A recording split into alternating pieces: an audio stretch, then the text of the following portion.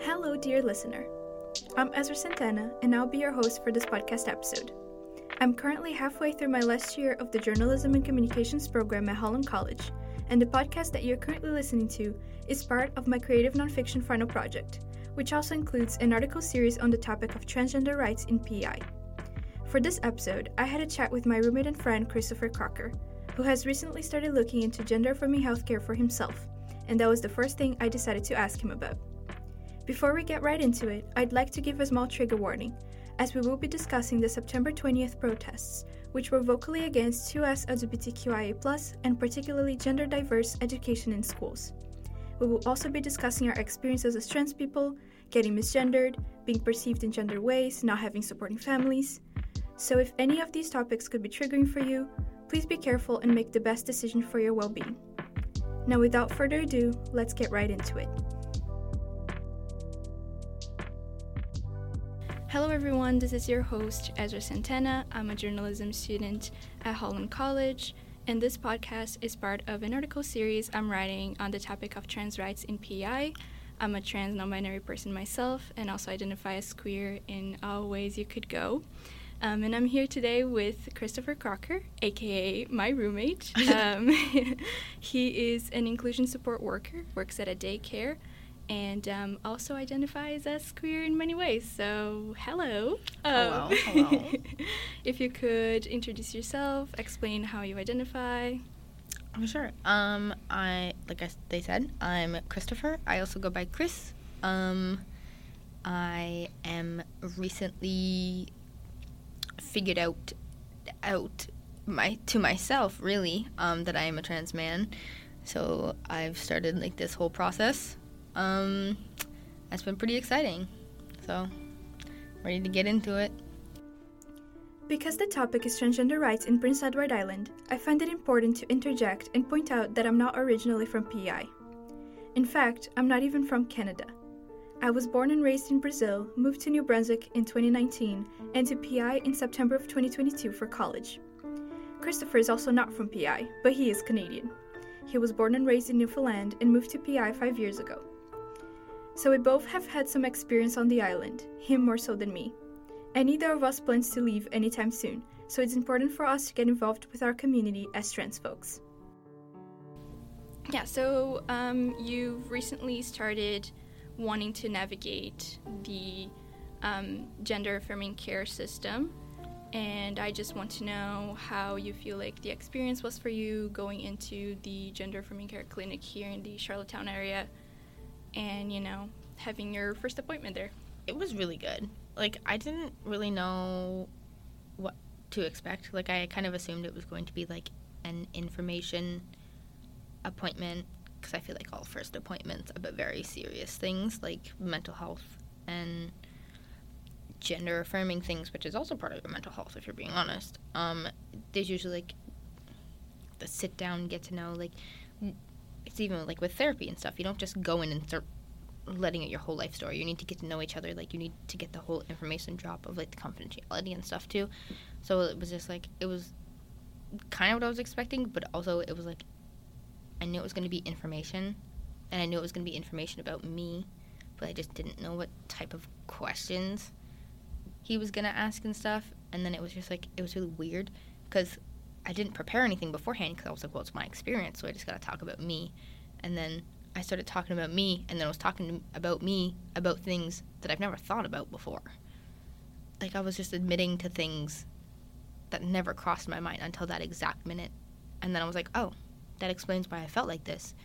And I just, never connected those dots until someone was, going back and forth with me. And I was like, oh, haha, lol, that's funny.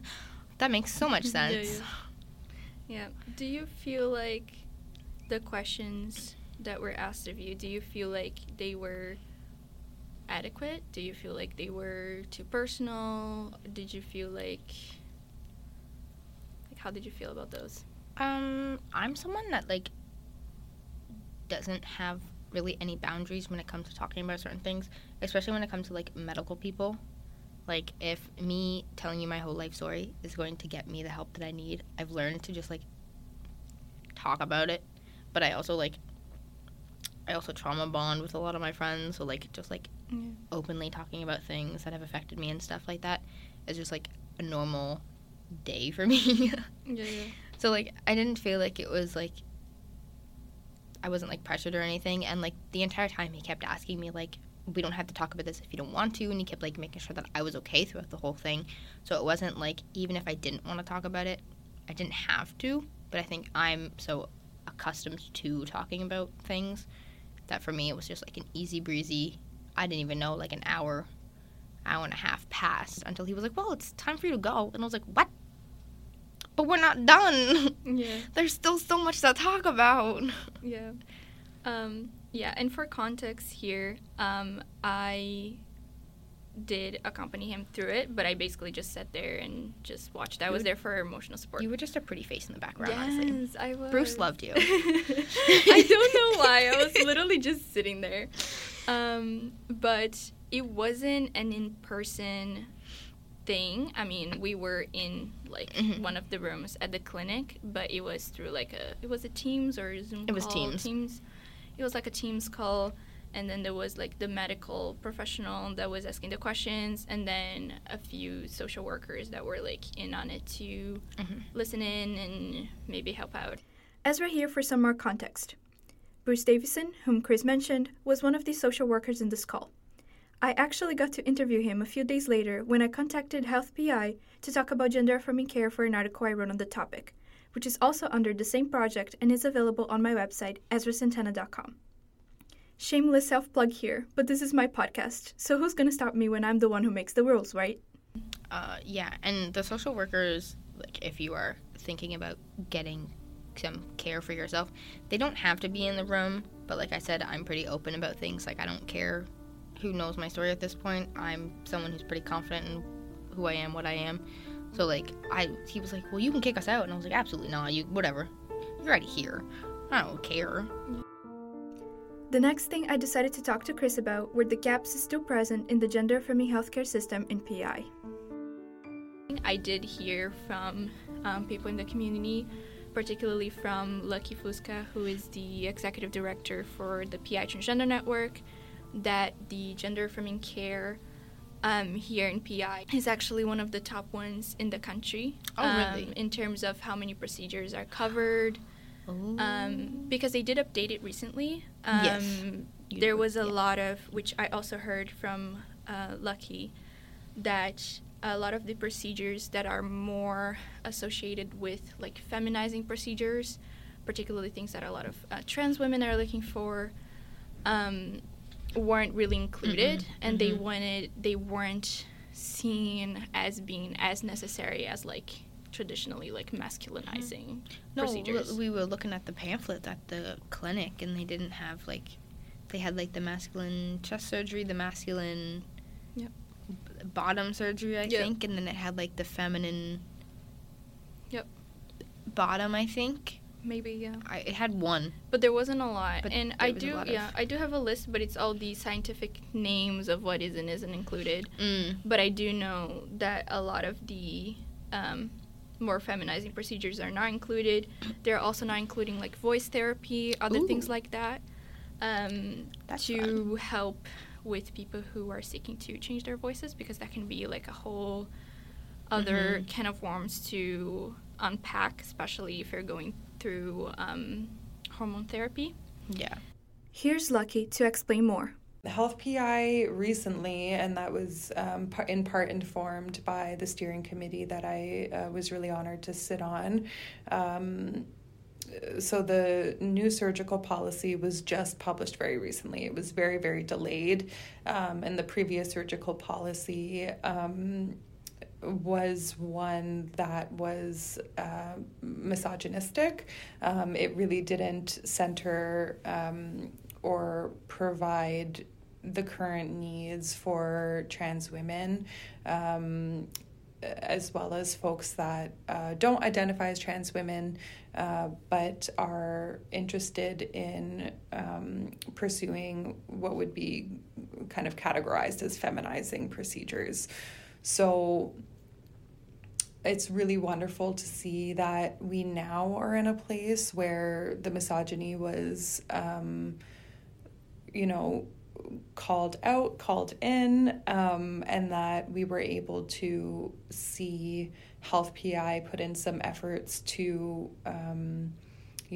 talk to folks from within the community that were impacted by the lack of expansiveness that was needed in the previous policy.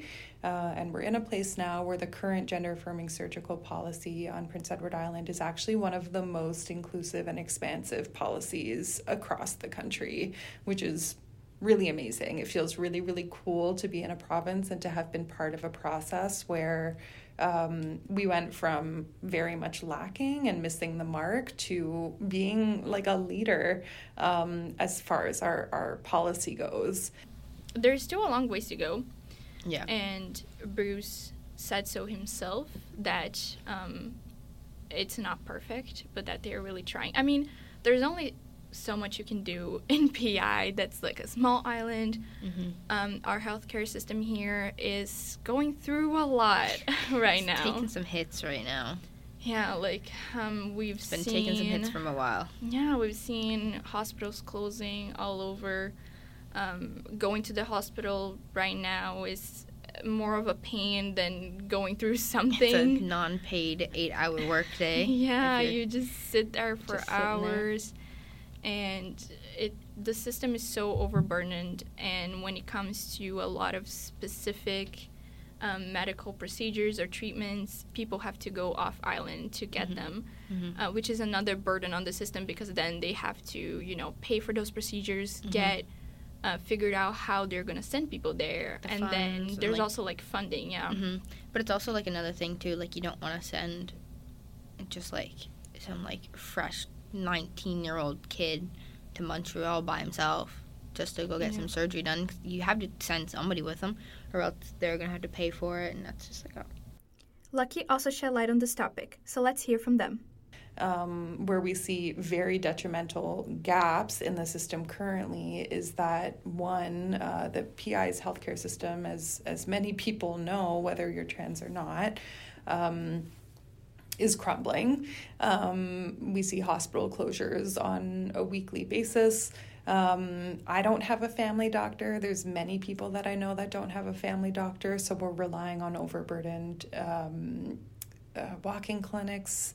I also have a chronic autoimmune disease, and I haven't had any follow-up care on that in years. So it's like when we're talking about healthcare, we're also recognizing that that's within the context of like trans healthcare as being something that is already so underserviced in a system that is severely overburdened. So we're already starting at a point of like really wild disadvantage. There's nowhere on P.E.I. as of right now where we can continuously send people to either receive post-operative care. That's not the gender affirming care clinic, or UPEI's gender affirming care clinic. And even that, the wait lists within both of those clinics are usually between 3 to 6 months. So even that, we're still looking at some barriers. We've seen a lot of progress, but 3 to 6 month wait times are also something that it's mindful of the impacts that would have on individuals trying to access life-saving supports. Ezra here again. For those who didn't know, most gender-affirming procedures are currently performed off-island, usually in Montreal.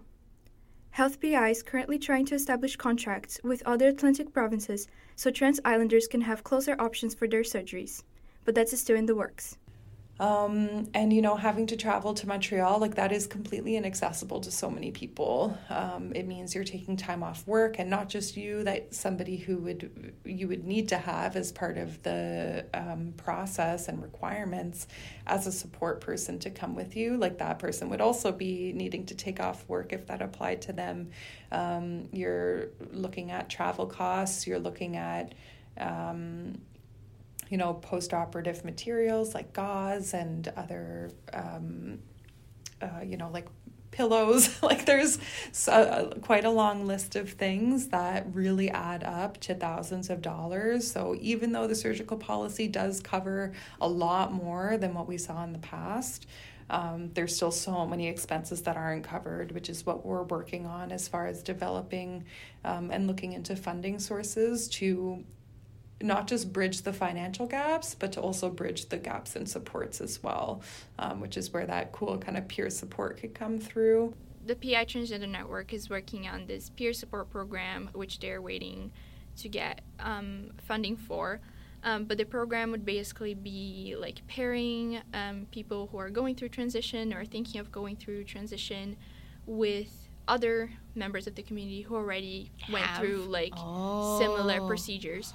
So that would be so smart, because I would have so many questions, and I feel like if I were to ask another person who's like been through it, because like as much as like I am a trans man and like I do want to like start T and I do eventually want to get like the surgeries and stuff, it's still a very scary process. Yep. I am changing the body that I am in, and I'm someone who's very much like, I wouldn't say I'm at home in my body, but I know that my body is what I've got right now, and my body is one of the only things that keeps me living. So if I do things to it that damage the body, I don't have another one to pop into, you know what I mean? So it's like, it's very scary, and I think if I were to have a sit-down conversation with someone who's been through it all, who's like, yeah, like, it is scary, but, like, this is what happens, and, like, this is how you overcome them kind of thing, or, like, well, obviously not, because everyone's a little different, but, like, how I've overcome them kind of thing. It does help, It would definitely help, and I think that's so genius. It's like the Big Brothers Big Sisters, but, like... Yeah, and it's, like, the way they want to go about it is very, like... They want to pair people that want to go through or have gone through the same type of procedure, because that helps even more. So like an example like you gave me was like, say you want to go through chest surgery and you want your nipples completely removed. So they would want to pair you with somebody that has gone through the same procedure and got their nipples removed and everything, because then you have somebody who's like, obviously it's not going to be the same for everyone. So when you go through a surgery, obviously your body's going to react different. You're going to react different. But different medications you have, allergic. There's a whole you have somebody who went through basically the same procedure to give you guidance, to help you out. Because even if you have a support system, like friends, family members who are there to emotionally support you, like, you're starting to get into your process, but I'm not, so I can't help you with that. I can't be like, oh, this is what's gonna happen to you, this is what's not gonna happen. All I can do is just be there and be like, hey, like, I'm here. I mean, you're still at like the questioning part of your process too, right? Like, you don't know quite yet where you want to dip your toes and where you don't want to dip your toes, where I'm like full throttle, I'm doing this. I didn't even test the waters, I just jumped in. There might be alligators, there might be alligators, but you know, we're surviving. It's okay. No. So it's like very different, because like the type of support that I can provide is not the same as somebody who knows and went through all of this. So I feel like that is a program that I think would be very beneficial to the community as a whole, and I'm hoping that the government and P.E.I. sees the benefit in that. But like, even if it's not like, even if you could do that, like, kind of like Big Brothers Big Sisters, where it's like you're pairing someone who's like been through like the entire surgery with someone who's just figuring it out. Like, imagine just like, because like you have your questions answered and everything. But it's also like, if you're so little, you know, you're so young, you don't know anything about your body you're in now, let alone what you want your body to be like. So if you talk to someone who's like, hey, I've been there, I feel like it would just like one-on-one too, like, to be able to get down and like, because like, sure, you can have like presentations and stuff and you can ask questions, but then you're in a room with a bunch of other people and you can't trust that all the people are going to think the way that you think. But to be able to ask those questions without that judgment. Also, because like, even if information is available through like, you could contact the Gender Affirming Care Clinic and ask questions, but chances are they're very overburdened. They got a lot of people to take care of. And then sometimes people just feel like why would I bother to like call the clinic or go to like Health P.E.I. or go ask somebody just to ask like one question about what this is gonna be. It's also another thing too, if you call the clinic, you're not guaranteed gonna talk to someone who's knowledgeable on that been topic, through it either, right? Like, I feel like that's so smart to pair up people who have been through the trenches with people who are like, what's a trench? Right. You know, I think that's I really hope that so they cool. can get the support that they need for that. The next topic Chris and I decided to dip our toes in is the challenge of advocating for transgender people on the island. Right now, there's really only 2 people that get paid in Prince Edward Island to advocate and like do work specifically with trans people. Yeah. And that would be Lucky and Anastasia over at P.E.I Alliance. So, Interjecting here to explain that Anastasia Preston is the Trans Outreach Coordinator for P.E.I Alliance and does full-time work directly related to the trans community. the 2 of them are wearing so many hats. Yeah. When it comes to the trans community, they're doing so many things. It's a lot of work for only 2 people. It's very... Yeah. They're going to reach burnout, you know? They're wanting to, expand P.E.I Transgender Network and get more support, but it's really, complicated, especially because, some of the stuff that they're working on, it's, over a year of, work on, a project or something like that. And then Lucky has, a contract that only lasts 1 year with the government. Oh. So, they don't have any certainty when it comes to, the future of the organization. And when I was chatting I reached out to a few MLAs here in P.E.I to talk about trans rights, and a few of them agreed to talk, but the only one who I actually ended up talking to was MLA Carla Bernard. She's from the Green Party, and she mentioned the fact that she hopes the government here in P.E.I is going to be providing more funds and more support for organizations like PITN. And here is the MLA herself on this topic. As elected representatives, that we keep moving that marker forward, and that we listen to the communities, and that we fund them appropriately. I know P.E.I Trans Network right now doesn't have an office space, and one of the things that they really wanted to offer the community after the protest was a safe space to debrief and to be together, but they couldn't offer that because they didn't have the space, nor did they have the funding to go find a space. So it's listening to the needs of the community and responding as best we can and bringing those forward. When I was talking to her, they actually didn't even have an office yet, which they do now. Oh, good. But it's a space, it's shared with Creative P.E.I, which is not necessarily a bad thing, but it's not as private of an office space. Yeah. Because Carla brought up the protest, Chris and I ended up discussing a little bit about that as well. I know it was kind of shocking to all of us queer people how many antis there were out there, but I think I would hope that it was just as shocking to the government to see how many of us are out there. We're not gonna take this, and we will stand up for ourselves. Yeah, it's very... I'd like to clarify that I was not out there. I was scared at work. That was the whole I was thing. scared at work, so props to all you little trans humans out there and allies out there. That was not me. Sorry. Yeah. I was at work getting protected by my cishet coworkers. Yeah. I was at school. One of my classmates went to the protest as a reporter, but he is a cishet white man, and I am not. That classmate is Ian Barkley, who wrote an article on this and other similar topics. You should totally check out his work. So I just thought, well, I have class, and even if I were to go by myself, I would not feel safe. I don't have anyone I know to go with. And yeah, it was a very... Guess you could have went with him. He was a big, burly man. But even he was attacked on his own. I know, so I'm like, but oh my God, maybe you could have sheltered yourself behind him or something. That is true. Some scary pictures from behind his ass. Yeah, get the photos. But yeah, I feel like it's always shocking because I live in such a bubble, and whenever I realize how many people out there not only disagree with me, but how many people disagree with my existence. That's true. That's also true. It's just so shocking to me. Because I don't understand. And I heard this from, so many people. I don't understand. Even the MLA, Carla Bernard, who is just, she's just, the cis-het I think she's little lady. Yeah, I think she's straight. She's just We're like this assuming lady, here, but, yeah, you know. just like white lady, and even she was like, I don't understand. Once again, here's MLA Carla Bernard.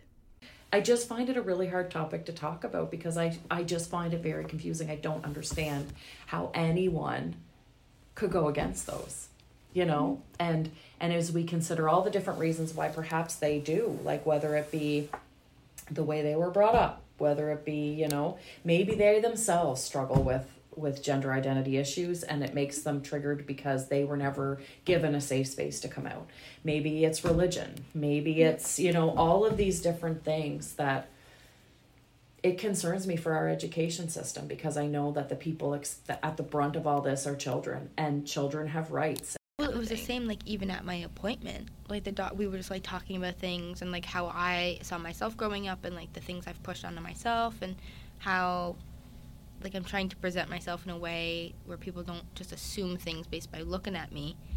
And he was like, well, people are always going to assume things. And then he started talking about, like, things like that. And I was like, the worst I get is being, like, misgendered. And, like, I get it because, like, I'm still baby process, you know. I'm still the very first stages, so I understand why people aren't like, oh, right? But it's, like,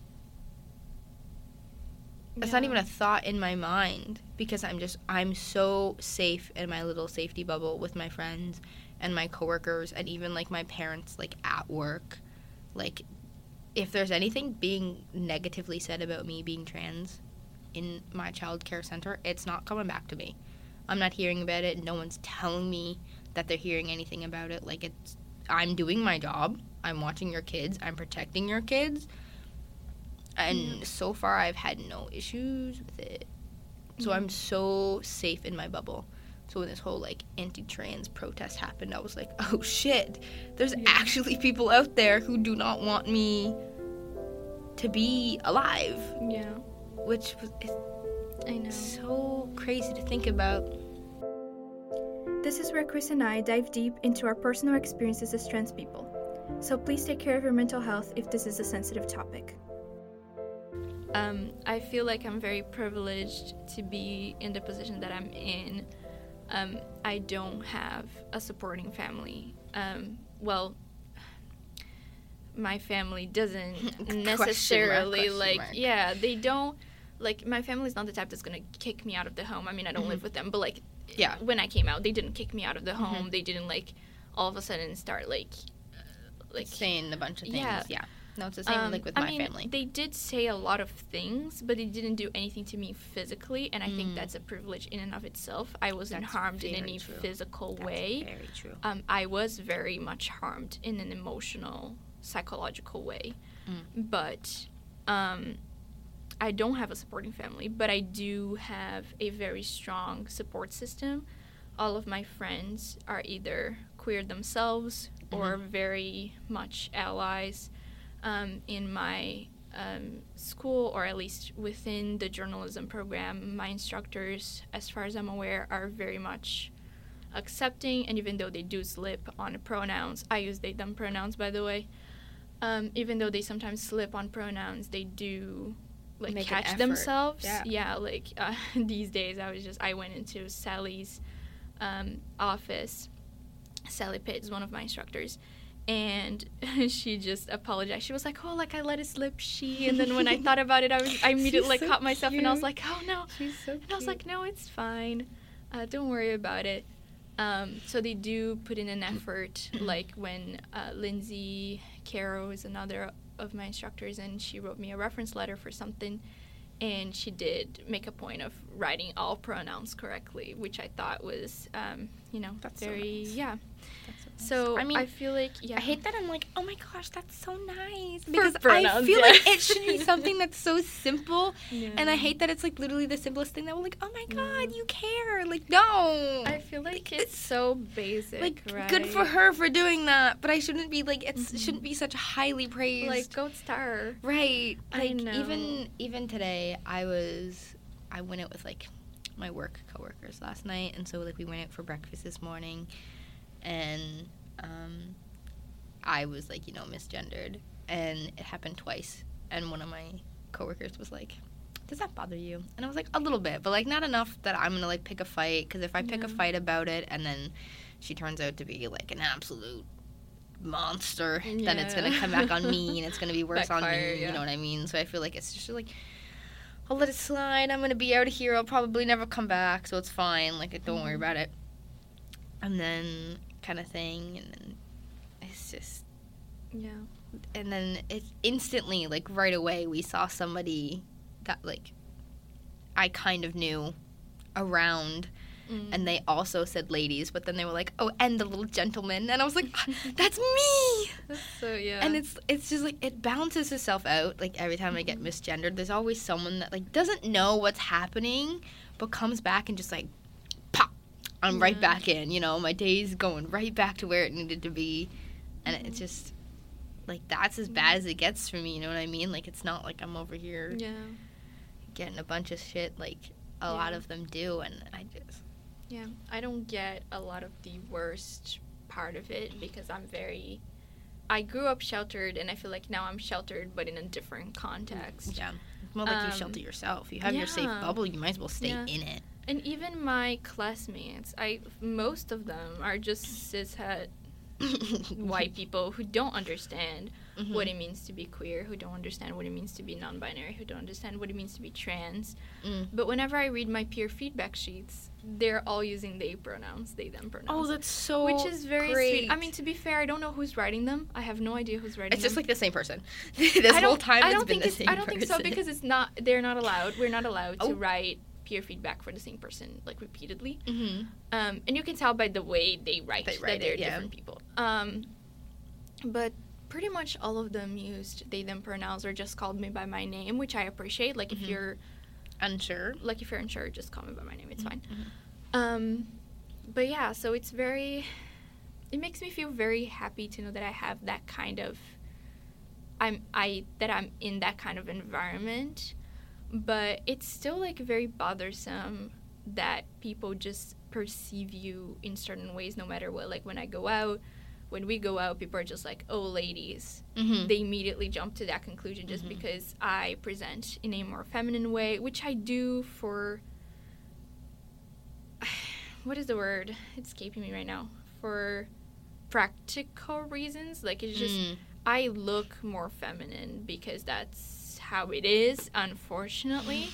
Here we are. It is what it is. That is just how I look. And honestly, a lot of traditionally feminine, like, clothing, jewelry are just prettier in my eyes, so I like to use them. But it still bothers me that people jump to conclusions based on what I look like. Like, I'm not going to pick a fight, just like you don't. But, like, even then, like, I would say... I mean, people have mistaken us for siblings before, which is mind-blowing to me that we look that related. I mean, to be fair, we're both kind of white-looking. If we're tiny little white, you know, human beings, like, I'm guessing our face shapes are close enough. Like, I guess so. Even with me wearing, like, my masculine clothes and, like, trying to be perceived as more masculine, I still get misgendered. So it's not even, like, your clothes that's doing it. It's literally just the fact that people are just gonna look at you and, you know, and it just sucks that that's what it is, but the fact that we get looked at and we get misgendered is, like, right, at least, like, honestly, the least of my worries. True. Honestly, I'm over here, you know, bulking up to be a man. You know, you wanna call me your cute little girl forever, then you're like, okay, you're not gonna like the pictures I send you on Christmas, that's for sure. No, but yeah, definitely we do have we are in a very good environment as of right now. The whole, like, I never pick a fight because I feel like it's just not worth it because I get very tired of that sort of, like, conflict. And, like, I always go out of my way to not assume how people identify because I just understand the struggle. I'm just like, I don't like being perceived. Like, let me tell you who I am. Don't, like, just assume things, right? Me and one of my coworkers actually talked about that today because we were talking about how I was, like, misgendered or whatever. And I was like, well, in my head, everyone's just, like, a they, them until they tell me otherwise. Yeah. Because that's just, like, the safe middle. You know what I mean? Unless someone's like, no, I really don't like being referred to, like, because I'm one of those people that was like, I don't really like the term they, them, because it didn't fit me when I was figuring out my gender. If you don't know me and you're calling me a they, them, then I'm like, yeah, sure, pop off. Yeah. But it's like, it's the same in my head. It's like, everyone's a bisexual until you tell me otherwise, okay? I don't know which way you swing. I don't care which way you swing. But to me, you swing always until you tell me exactly which way you do go, because it doesn't matter to me. So in my head, you're just a black blob in the corner until you come over and detail how you are. So it's just like, that's just like the mindset that I'm in. And it's just like, if it was important enough for me to correct you, then I would. Yeah. Like I was saying, like if one of my coworkers, he sometimes does slip up. And I'm like, but he's trying. Like, he catches himself. Other people correct him. Like, he's aware of it. And he'll, like, compliment me. And he'll say, I'm a good man. And all this stuff. But, like, you know, sometimes it does slip out. And I'm like, that's totally fine. You're doing great. Right. But, like, if it was, like, a constant, like, him constantly slipping up and him constantly forgetting kind of thing, then I'd be like, hey, like, this is actually really bothering me. Like, I know you're trying, but, like, can you do a little better kind of thing? He really wouldn't care. He'd be all for it. He'd probably want me to call him out kind of thing. But, like, this random waitress at this restaurant this morning, not worth my time. Yeah. Like, I'm not going to pick a fight with some lady that I don't know because she doesn't know me. That's just not. Right. Yeah. I mean, I wish as a society we evolved. We live in a society. No way. Oh, my God. As a society, I wish we moved on from the idea of boxes, of putting humans in boxes in that way.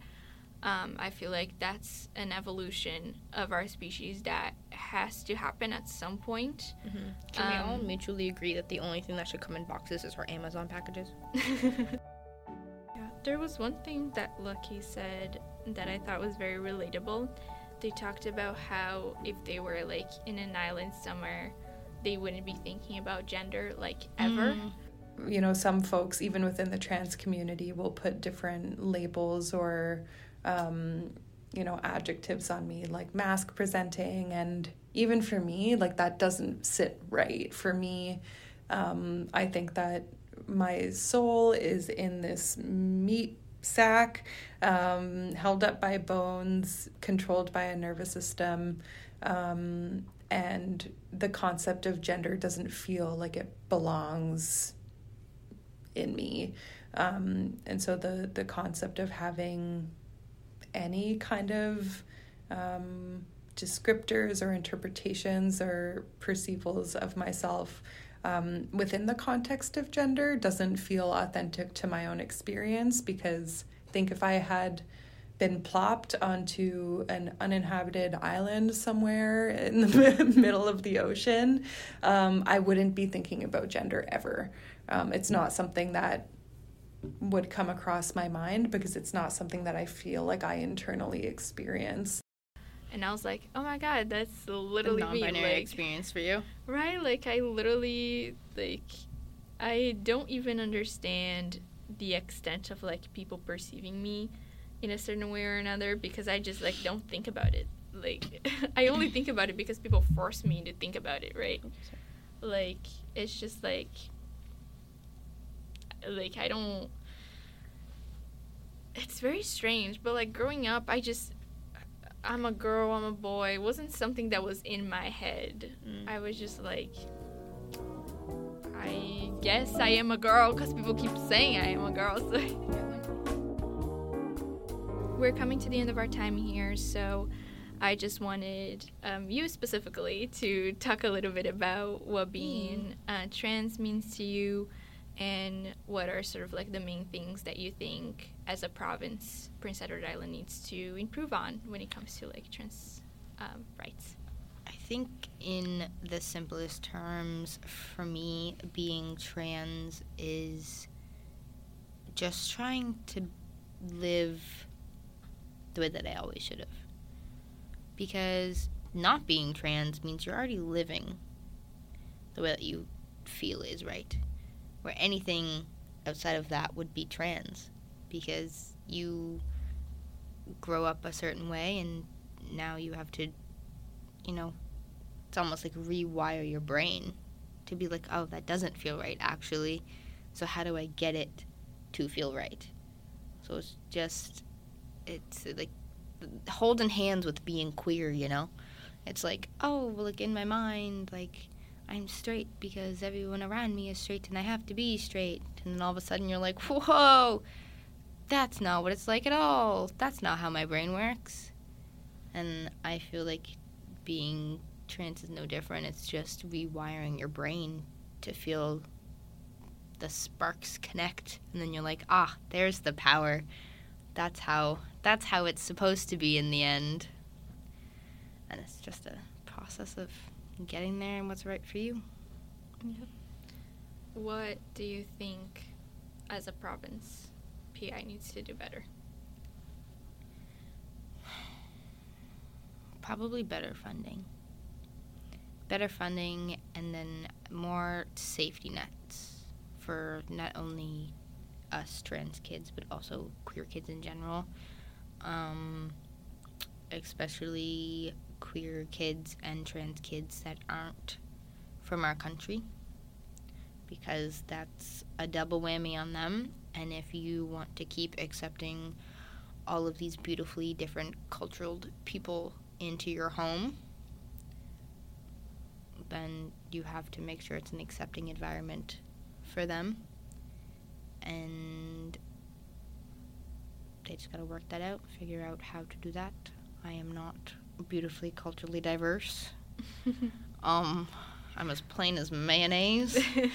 So I can't speak too much on that, but I do think everyone deserves rights, and I think that having multiple parts of you be a minority is not fair in the society that we live in, and I think the government needs to shape up to make it fair, to make it equal. Intersectionality is an important thing that a lot of the times doesn't get very considered. Do you think that we could benefit from more like education for people from within and from outside of the community when it comes to like what is like to be trans, what is non-binary, like what does any of that mean? Do you think that would help as like a community on the island for us to do better?